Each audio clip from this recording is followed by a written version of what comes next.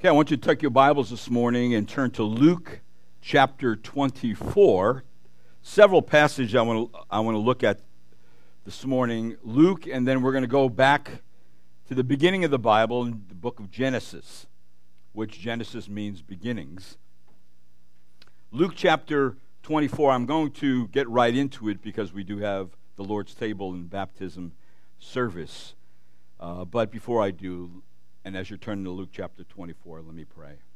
Lord, thank you this morning for the great gift of the Word of God. Lord, without it, we would be literally in the dark spiritually. We would have no answers to the questions that we would desire to have answers to. But thank you, Lord, that you didn't speak in the dark. You spoke on the housetop. And you spoke in your Word, and it's available to all people of this whole world in all different languages. And I thank you, Lord, that we're able to have it in our hand, read it, and thank you, Holy Spirit, that you give us understanding so we can live it in our life, so we can know what the Lord's done for us, who he is, and where we're going and what we're to do while we're here. So thank you, Lord, for all that. Bless us this morning and all that we do and hear. In Christ's name, amen. Luke chapter 24, if you look at verse 13, this is after the resurrection. This is after the crucifixion and the resurrection. And you notice in verse 13 it says, "And behold, two of them were going that very day to the village named Emmaus, which was about 7 miles from Jerusalem." Now, following Christ's resurrection, Cleophas and a friend were going to Emmaus when they encountered another traveler on the road with them. Now, the two disciples were walking to Emmaus when this stranger came up to them. They didn't know who it was at first, not until later on, way later on, actually the end of the day, they discovered who it was. But we know from Scripture it was Jesus himself, that these three travelers walked and talked together, and the disciples did not recognize the stranger for a long time. Jesus asked them what they were talking about, and he was asking them as a stranger. And the disciples told him all about the crucifixion, the empty tomb, and how discouraged they were because they were hoping that this Jesus, would be the hope of Israel. And so look at verse number 14, and let me read that. It says this in verse 14, "And they were talking with each other about all these things," this is Luke chapter 24, "that had taken place," in verse 15, "while they were walking, discussing, Jesus himself approached and began traveling with them, and their eyes were prevented from recognizing him," verse 17, "and he said to them, 'What are these words that you are exchanging with one another as you are walking?' And they stood still, looking sad. One of them, named Cleophas, answered and said to him, 'Are you the only one visiting Jerusalem and unaware of the things that have happened here in these days?' And he said to them, 'What things?' And he was actually acting the stranger. And they said to him, 'The things about Jesus the Nazarene, who was a prophet, mighty in deed and word in the sight of God and all the people, and how the chief priests and our rulers delivered him to the sentence of death and crucified him.' Verse 21, "But we were hoping that it was he who was going to redeem Israel. Indeed, besides all this, it is the third day since these things happened." Verse 22, "But also some women among us amazed us when they were at the tomb early in the morning and did not find his body. They came saying that they had also seen a vision of angels who said he was alive. Some of those who were with us went to the tomb and found it just exactly as the women also had said, but they did not see." But him they did not see. Now, Jesus actually ends up rebuking these two disciples. And if you look at verse 25, go down to verse 25, it says, "And he said to them, 'O foolish men, slow of heart to believe in all the prophets have spoken. Notice verse 26. Was it not necessary for Christ to suffer these things and to enter into his glory? Then, beginning with Moses and all the prophets, he explained to them what was said in all the scriptures concerning himself. Concerning himself. So when the three of them reached Emmaus, Jesus accepted their invitation to spend the night, and as they ate the evening meal, he blessed the bread and broke it and gave it to them at that very moment. Now, at the moment of the Lord's table, look at verse number 30. And when he had reclined at the table with them, he took the bread and blessed it, and breaking it, and he began giving it to them. Now he reveals himself, verse 31. Then their eyes were opened, and they recognized him, and he vanished out of their sight. So Jesus was saying, focusing everything that he did on the Lord's table, specifically on his suffering and crucifixion.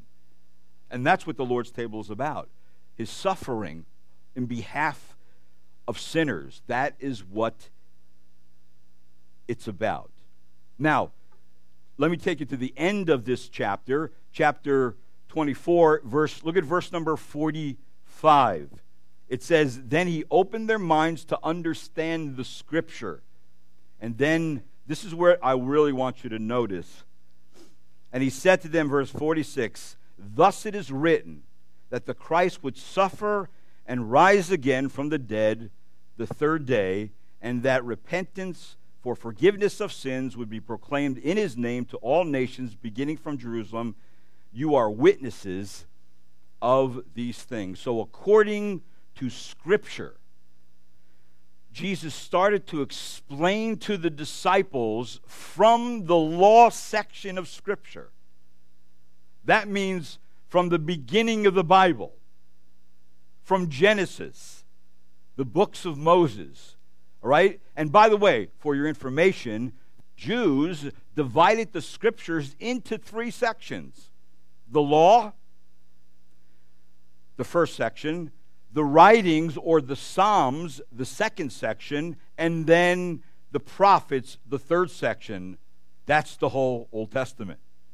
All right? The whole Old Testament can be broken up into those three sections. In fact, if you look down at verse 44 of Luke chapter 24, that's what it says. It says, now he said to them, these are my words which I spoke to you while I was still with you, that all things which are written about me in the law of Moses and the prophets and the Psalms must be fulfilled. In other words, all the Old Testament scriptures are about Jesus. Do you realize that? That all the Old Testament scriptures are about Jesus. In fact, when the apostles preached, they preached the Old Testament. Right? They had an understanding of the Old Testament as God gave them more revelation about what it meant. And so it had its own context, and it has a context for us today, filling in the blanks of what it meant. Now, let me continue to answer the question, and the question that really is in this text: why did Jesus have to die? This is part 2. And to continue to answer that question, I want to go back to the beginning. So let's take our Bibles and turn back to Genesis. Not hard to find Genesis. It's the first book in the Bible. And let's look at Genesis chapter 3, all right? And we'll begin there. And this morning, at least, I would like to start from Genesis, the creation, and then let's go to the Tower of Babel. Now, that's I'm taking a young earth view that moves us forward approximately 2,166 years, 2166 BC.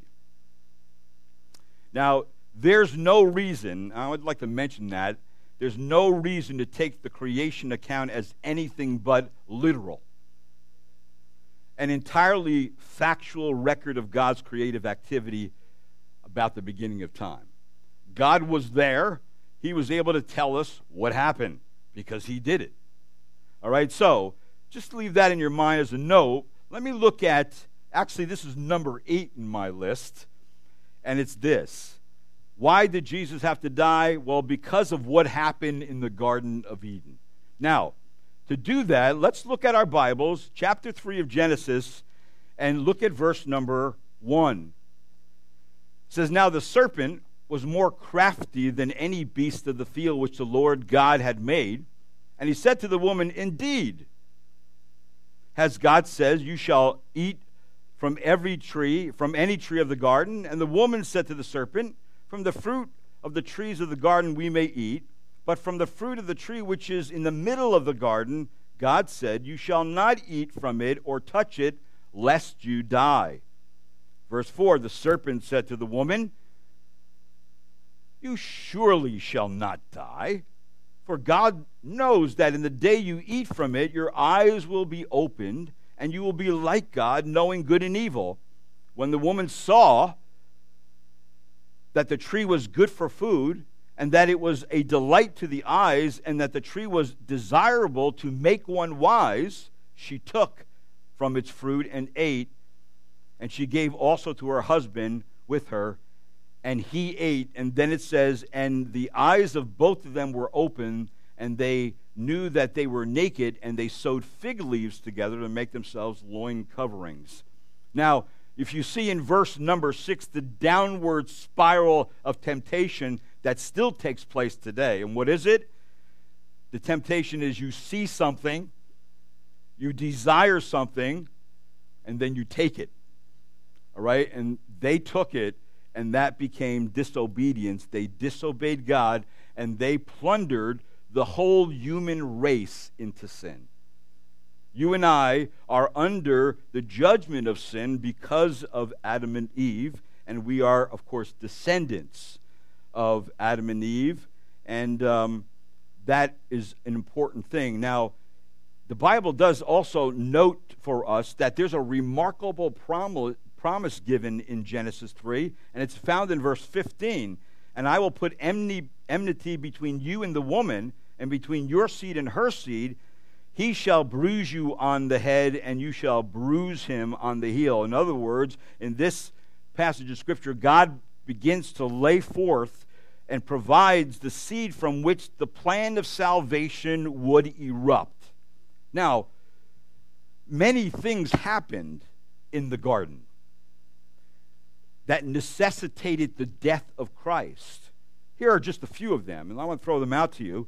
That man chose his own path in the garden, and that path led away from God into spiritual wilderness. In other words, we call it this, that man became lost that day. Another thing is that man chose to listen to and to follow another voice other than God's voice, and he chose to listen and to follow Satan and joined in his rebellion against God, and so that man on that day became an enemy of God. Another thing is that man chose to sin against God, which brought consequences. And the consequences were separation between the perfect holy God and man, and so man became alienated from God. And then man's ear was now closed to God, and in turn to the father of lies, and open to the father of lies, and Satan willingly employs his lies to keep men deceived and blind, still doing that even today. So man became a slave to Satan and a slave to sin. And then man's rebellion against God and the breaking of his laws caused God to take the posture of a judge, and those who sinned are found guilty of a crime, and so man became guilty before a holy God. And then a last thing is that man as a sinner came to a place where he had to pay a price for his sin. So the penalty of sin was death. So now man became a debtor with a huge price to pay for his sins. And as I covered last week, the wages of sin is death. Now, That death came in several forms. Physical death, where your spirit is separated from your bodies. That's physical death. Spiritual death, and that's when your spirit is separated from God. That man's relationship with God was over at the fall. Man, all people born are spiritually dead to God. So man is dead to God. And that's why in Genesis 3, verse 24, it says, "So he drove that man out, and at the east of the Garden of Eden he stationed a cherubim," that's an angel, "and the flaming sword which turned every direction to guard the way of the tree of life." And so what happens is man fell away from God. He died on that day spiritually. He could no longer respond to God. Now, some people believe that at the fall, the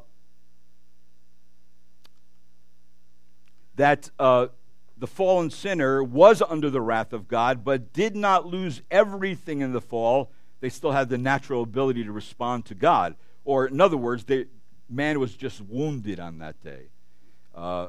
There's another group that says at the fall of man, man must depend fully on God for salvation and is totally dependent on the grace of God, even for his initial response to the gospel. So one group said that man was just rendered wounded and still had the ability to respond to God. I don't believe that. I believe that at the fall, man was rendered dead. So we're dead in trespasses and sin, and we cannot respond to God whatsoever. Dead people can't respond to things, and especially to God. So what was the problem? Well, the problem was this, that some people have choosing Christ and cooperating with God's grace in their fallen, dead state before being regenerate, before being born again, before they have the Spirit of God in them. Some people have people not born again seeing and choosing the kingdom of God. Yet the Word of God tells us, unless one is born again, he cannot see the kingdom of God, let alone enter the kingdom. So God has to regenerate us, make us born again, to believe, to see the kingdom, and then to enter it. Man, of course, lost that. He was rendered dead at the cross. And if he stayed spiritually dead, that would lead to eternal death. And eternal death in Scripture is called the second death, that sin pays its full wages in the second death, and separation from God is now eternal, and all the expressions of God's love are lost in a place called hell. And we already know from our Bibles that on our Scripture reading through the Bible, that the Scriptures already tell us in Chronicles, but each shall be put to death for his own sin. So, how far removed mankind became as a result of Adam and Eve's sin. See, man could do nothing to deal with the consequences, nor could he regain a right standing before God or be accepted back into the presence of God. Why? Because of disobedience, because of sin. However, in our text in Genesis chapter 3, there are attempts made to get back and right with God, get into his presence again. And so Adam and Eve made an attempt and covered up their sin by clothing themselves with fig leaves. Look what it says in verse number 7. It says, the eyes of both of them were opened. This is Genesis 3:7. And they knew that they were naked, and they sewed fig leaves together and made themselves loin coverings. And they heard the sound of the Lord walking in the garden in the cool of the day, and the man and his wife hid himself from the presence of the Lord God among the trees of the garden. Then the Lord God called to the man and says to him, where are you? And he says, I heard the sound of thee in the garden, and I was afraid because I was naked, so I hid myself. So here's the consequences of sin here. Man being afraid of God, man not understanding God anymore, and moving further and further away from him, and now attempting to trying to get into the presence of God by covering themselves. And so that's what's going on here. See, fig leaves are unacceptable coverings for sin because it was not God's way. Clothing could cover their naked bodies, but it could not cover their sinful hearts. See, the clothing had to be another kind of clothing. So what God does in Genesis is something quite amazing, because he makes not only a promise, but he gives a provision, and it becomes a universal provision. How does man get back to God? How does man get forgiven so he can enter into the presence of God? How does that going to happen? Well, notice verse 21 of chapter 3 of Genesis. And the Lord God made garments of skin for Adam and his wife and clothed them. So who provided this? God did. And what it means is that an animal would have to shed his blood unto death to provide covering for sin. So this is God's way of acceptability. This is God's provision, that just as an animal had to die to clothe Adam and Eve with acceptable clothing so they can be in the presence of God, so Jesus had to die to make us acceptable in the presence of God. It's Jesus' death, right, that gives us the ability, the opportunity to come into the presence of God. That becomes God's way. So see, Jesus had to die because of what happened in Eden. Secondly, or number 9, the next reason Jesus had to die is because what happened between Cain and Abel. Now, if you look at Genesis chapter 4, both the children of Adam and Eve brought sacrifices to God. Cain's sacrifice, though, was unacceptable. In verse number 3 of Genesis 4, it says, "So it came about in the course of time that Cain brought an offering to the Lord of the fruit of the ground." See, Cain did not listen to God about how to have his sin covered and be made right with the Lord, but had his own ideas about approaching God. And that's what happens. So Cain brought an offering from tilling the ground, and he brought it to the Lord. But notice how the Lord responded to his offering in verse 5. But for Cain and for his offering, he had no regard. So Cain became very angry, and his countenance fell. In other words, self-styled worship is always fashionable. It is very fashionable in our day. So in our present day, we have feel-good theology. We have Jesus made to order. We have Christianity light. So whatever you want, it's out there. That's why there's so many religions in the world. I try to find out how many religions are in the world. I couldn't get a number because every day a new one starts. There's so many because men decide, this is my philosophy of life. This is the way I think I can be made right with God, if they believe in God, or they make their own God up in their mind, or whatever it may be. So Cain, brought a sacrifice that did not fall in line with God's way of dealing with the promise of sin. Vegetables do not shed blood. And that fact cannot be ignored. In fact, when I was in the book of Hebrews, it says, without the shedding of blood, there is no forgiveness of sins. There has to be that. So his sacrifice, Cain's sacrifice, did not provide an atonement covering for his sin. Even the Apostle John, in his epistle of 1 John, said this in chapter 3, verse 12. He says, not as Cain, who was of the evil one and slew his brother. And for what reason did he slay him? Because his deeds were evil and his brothers were righteous. See, what made his deeds evil was simply this: he took another take other than God's. He made something up that God said not to do. And so therefore that becomes evil. That's wickedness.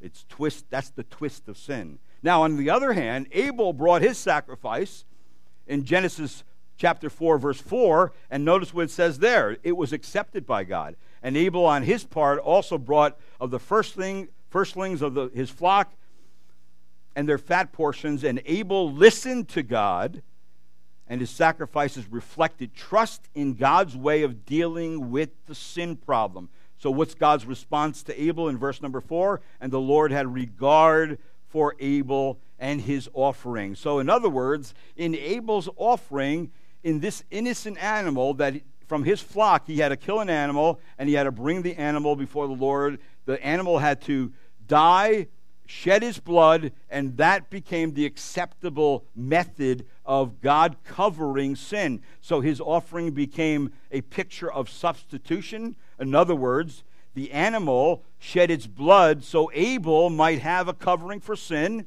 And then, of course, it was a picture of atonement, that not only someone else died in his place, substitution, but atonement, his sins were covered.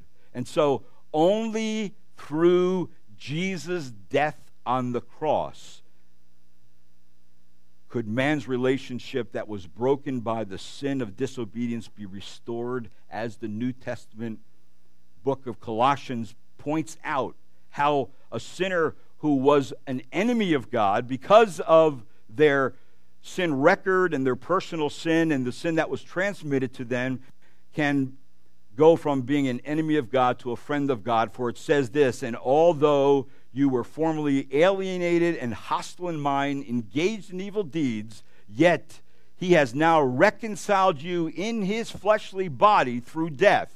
There it is. That's how someone gets covered, their sin covered, by Jesus' one-time, forever, eternal offering. And then it says, why? In order to present you before him holy and blameless and beyond reproach. So see, when you believe in Jesus and his blood covers your sin, then God makes you acceptable to God.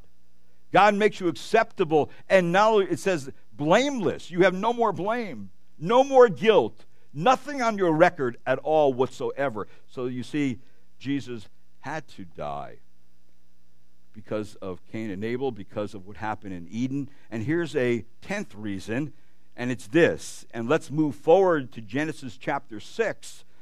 And we see, because I'm saying it like this, because of Noah, the preacher of righteousness.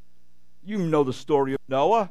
By the time Noah comes on the scene of human history, the people of the earth had largely ignored God's word. They have ignored the way to be made right with God. And so by the time we get to Noah in Scripture, the whole world lacks righteousness. There's no righteousness on the earth except, well, look at chapter 6, verse 5. This is how the Lord saw man. Then the Lord saw that the wickedness of man was great on the earth, and every intent of the thoughts of his heart was only evil continually. So that's how God looks at man. And then there came an anomaly of a man named Noah. And if you look at verse 8, it says, but Noah found favor in the eyes of the Lord. These are the records of the generations of Noah. Noah was a righteous man, blameless in his time. Noah walked with God. Now, why was Noah righteous? He was righteous because he did what God said, because he brought offerings to the Lord that was able to cover his sin and the sins of his family. So see, the people's worldview and the people's philosophy of life were bound up in their own foolish, wicked, and darkened heart. See, they trusted their own heart. And you know what Proverbs, the book of wisdom, says about that in Proverbs 28, verse 26. He who trusts his own heart is a fool. Because our heart does not provide the information that we need to be right with God. That information must come from outside of us, not inside of us. And it comes from God's Word.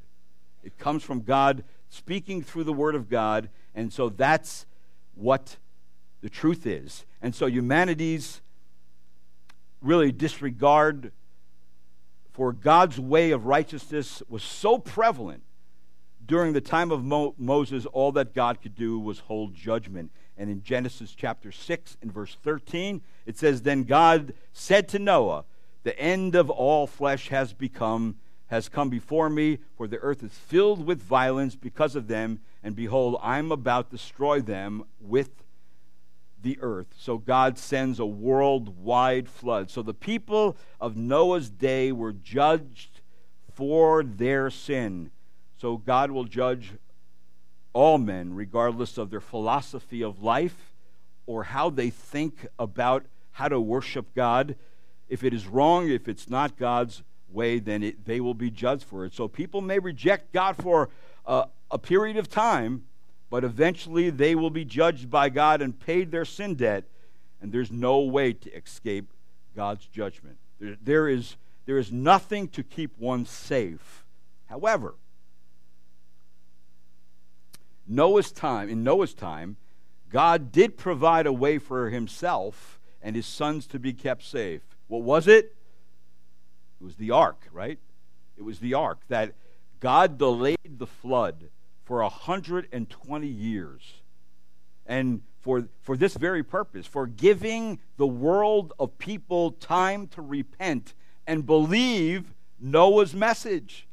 That's why God did it. In fact, Peter, the Apostle Peter, picks that up in Peter chapter 3, and he says, When the patience of God kept waiting in the days of Noah during the construction of the ark, in which a few, that is 8 persons, were brought safely through the water. So see, Noah challenged the unrighteous generation of his day to repent and to put their trust in God, and warned them that if they continued in unbelief, divine judgment would definitely overtake them. And Peter says once again, and did not spare the ancient world, but preserved Noah, a preacher of righteousness, with 7 others, when he brought a flood upon the world of the ungodly, of the unrighteous. So see, the ark provides a picture of the only way to escape God's judgment. That's the only way to escape. And so we read that Noah and his family got into the ark, entered into the ark, and because of the water of God's judgment that was coming, and that is exactly what happened. So just think of it. God only leaves one option of escaping the floodwaters, just one option. He doesn't leave many options. There was only one boat. There was only one door to enter and gain protection from the flood. There were not many entryways. Now, as I relayed back to the death of Jesus, just as safety could only be found inside the ark, so only in Jesus can we find safety from everlasting punishment. Just as Paul said in the Word of God in Romans 5:8, but God demonstrates his own love toward us in that while we were yet sinners, Christ died for us. And then he says this, much more then, having now been justified by his blood, we shall be saved from the wrath of God through him. And then it says this, and if while we were enemies, we were reconciled to God through the death of his Son, much more, having been reconciled, shall we be saved by his life. That Jesus, remember, rises from the grave. He defeats Satan and death and all that would be against us. So he is the only way to God. Jesus is the only way to enter eternal life. So those who ignore or reject the way that Noah preached, if someone rejects the way of salvation through Christ, then, of course, eternal death will be its implications. The Bible is very explicit. Jesus is the only way to God. That means it's a narrow way. It's a narrow road, right? It's very, very exclusive. And that's offensive to people, especially people who live in a world who have a pluralistic mindset about religion. There's many ways to God. Come on. You can't just say that Jesus is the only way. But that is true. In fact, that brings me to my last one this morning. The 11th one, the reason why Jesus had to die is because of what happened at Babel. What happened at Babel. Look in your Bibles in Genesis chapter 11. Another way to define religion is man's efforts to reach God. Mankind, after ignoring God's way of acceptance and being made right with Him, if he does that, he's only left with his own self-styled methods of worship. That's religion. Anybody can make a religion up. You can start a religion. Anybody can start a religion. Say, I have a new way to worship. I have a new way to get in tune with myself or the universe or whatever else they want to say. God, see, that's religion. So that's what we have going on at Babel. The first incident of organized religion in the Bible. Let's look at it. Verse number 3 of Genesis chapter 11. It says, they said to one another, come, let us make bricks and burn them thoroughly. And they used bricks for stone, and they used tar for mortar. And they said, come, let us build for ourselves a city and a tower whose top will reach into heaven. And let us make for ourselves a name, otherwise we will be scattered abroad over the face of the whole earth. In other words, Babel was a picture of mankind unified with one language in their efforts to rebel against God and to worship God in their own way. That's religion. See, at Babel, man slaved the way with brick and tar. In the same way, religious systems are taskmasters on people. They require a constant struggle to be hoping you're being looked at by God in a way where God, in the end, will let you into His heaven. But religion demands an ever-increasing effort to please God or gods or spirits or idols or whatever somebody manufactures in their mind as to who their deity would be. And so God judges this sin in a very remarkable way. And if you look at verse number 5 of Genesis 11, you see the judgment of God. It says, the Lord came down to see the city and the tower which the sons of men built. And the Lord said, behold, they are one people, and they all have the same language, and this is what they begin to do. And now nothing which they purpose to do will be impossible for them. In verse 7, notice, let us, a bit of a Trinitarian verse there, the plurality of the Godhead. Let us go down and there confuse their language so that they will not understand one another's speech. So the Lord scattered them abroad from there over the face of the whole earth, and they stopped building the city. And verse 9, therefore its name was called Babel, because the Lord confused the language. You know, babbling, when we say someone's babbling, well, it comes from here. It comes from right from here, that the Lord confused their language, all right, and then of the whole earth, and then the Lord scattered them abroad over the face of the whole earth. So see, that's why we have so many languages in the world. That's why we have so many people groups in the world, because from that place, God scattered the men and women of the world all over the place. And now they could not communicate. They could not organize against God, right? So they were split up, because that was God's plan, to get men to go throughout the whole world and make it fruitful, multiply and make it fruitful, and fill the whole earth. So there's many religions. You and I know that. And religious pluralism abounds in our day. But I want to warn you about pluralism. As the theologian Don Carson defines pluralism as the view that all religions have the same moral and spiritual value, and offer the same potential for achieving salvation, however salvation be construed by any one particular religious group. So the pluralist question is really this: is the work, is the death of Christ and the resurrection of Christ necessary for salvation, or are there other bases for people being made right with God?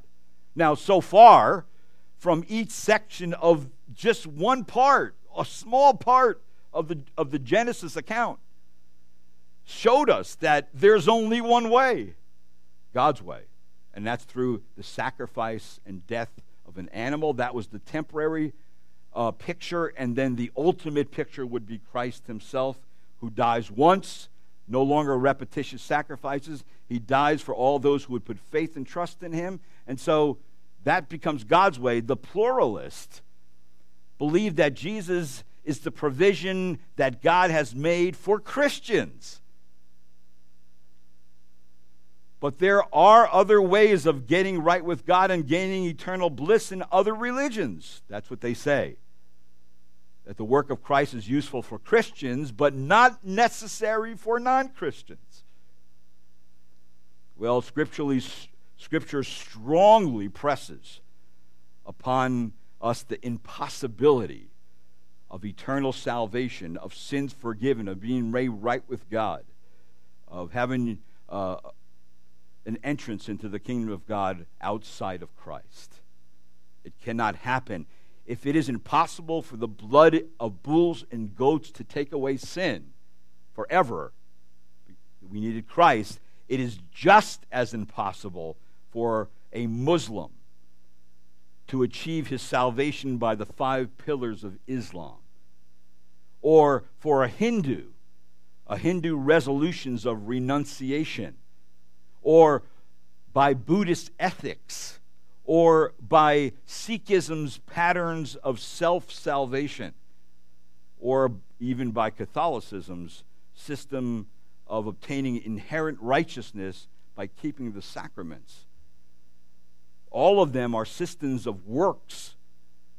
They are not systems of grace. And so then, it cannot possibly be that though his death was necessary for the salvation of some, most could equally attain it by other means. May it never be. That's what Scripture would say. It cannot be. Why? Jesus Christ came into the world. No one else came into the world. Jesus Christ came into the world, took on human flesh, just as the prophets had said, just as Moses told us in all these pictures in the Old Testament. Jesus became the only way of salvation. Jesus comes, he lives his life, he dies in the place of sinner, he dies in eternal death, he rises from the grave. No one else could claim that. No one else could come up with that. So all Scripture affirms that the work of Christ is the only necessary means provided by God for eternal salvation for all people for all times. So the only way to God was provided by Jesus Christ himself.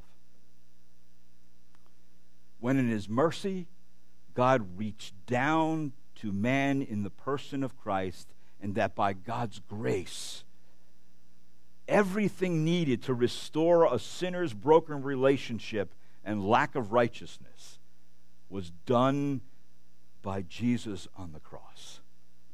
That's a glorious message. That is a glorious message. So, in some ways, I'm trying to give you a little window of when Jesus was walking with those disciples. It doesn't record what he says. But you know what? It doesn't have to. Why? It's already recorded.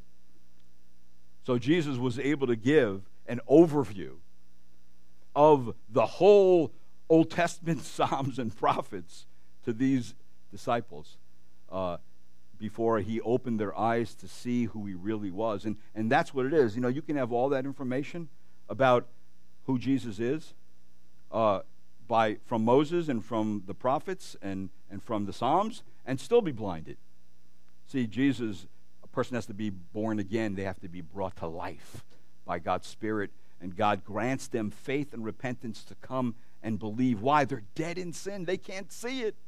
They don't see Jesus. Not until Jesus opens their eyes.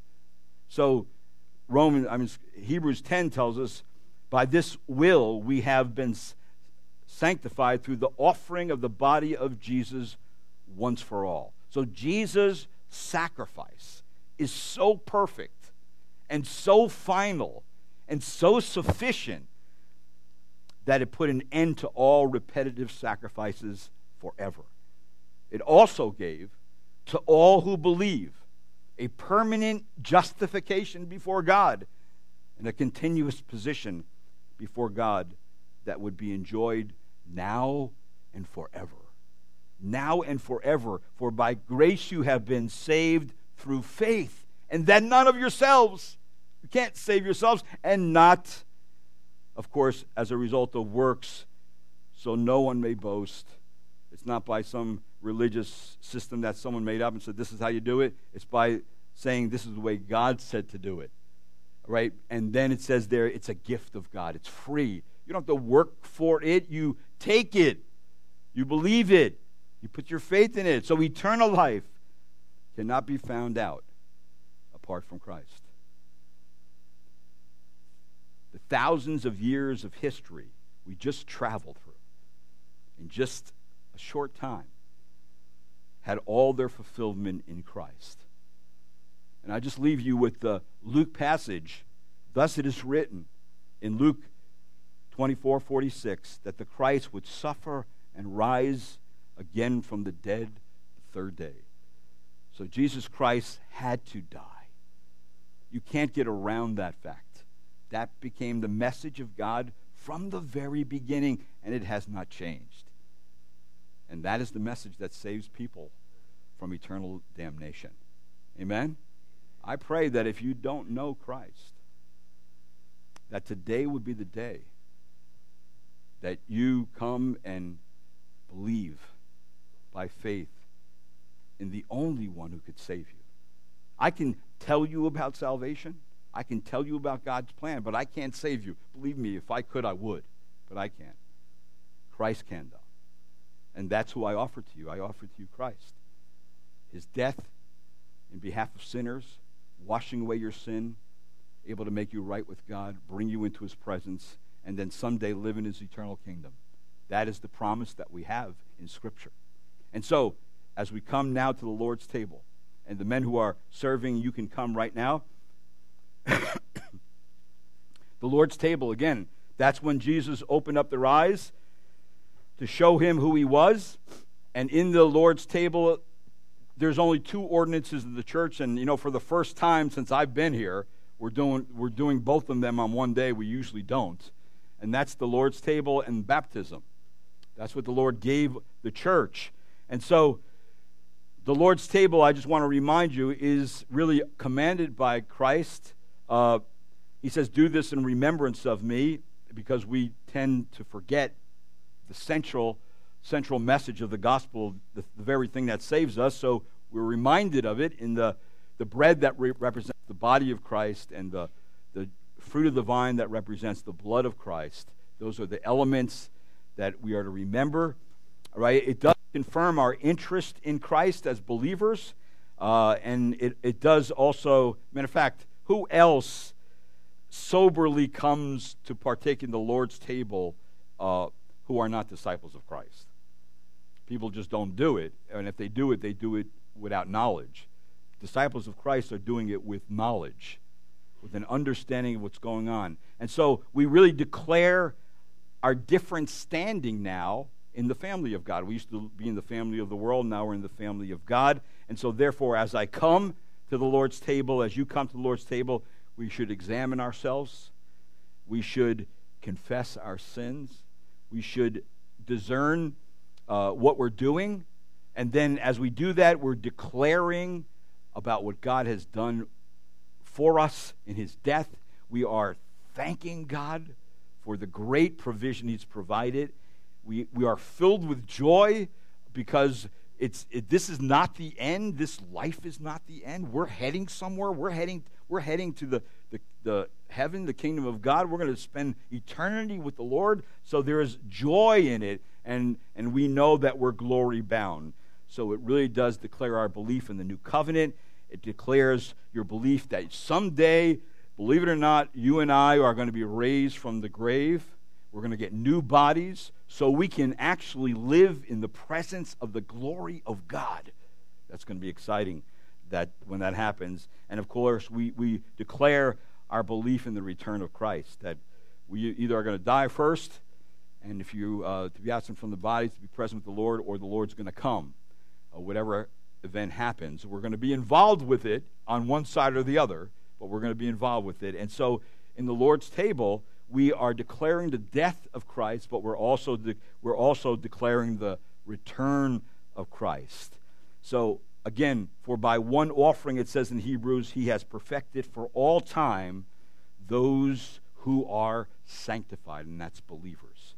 God has taken his children and set them apart for himself. And so his children, while they're on this earth, are to partake in the Lord's table. And so if you are not a believer, you should not partake of the Lord's table. If you have children that have not believed in Christ and followed the Lord's and believer's baptism, they should not partake of the Lord's table. Only those who have trusted Christ as their Lord and Savior, who have followed in believer's baptism, are participants for the Lord's table. So that's just a quick overview of what we're doing here this morning. And let's take a few minutes and examine ourselves, a time of quietness, and then I'll come back and we'll serve the elements, and then we'll have our baptism also.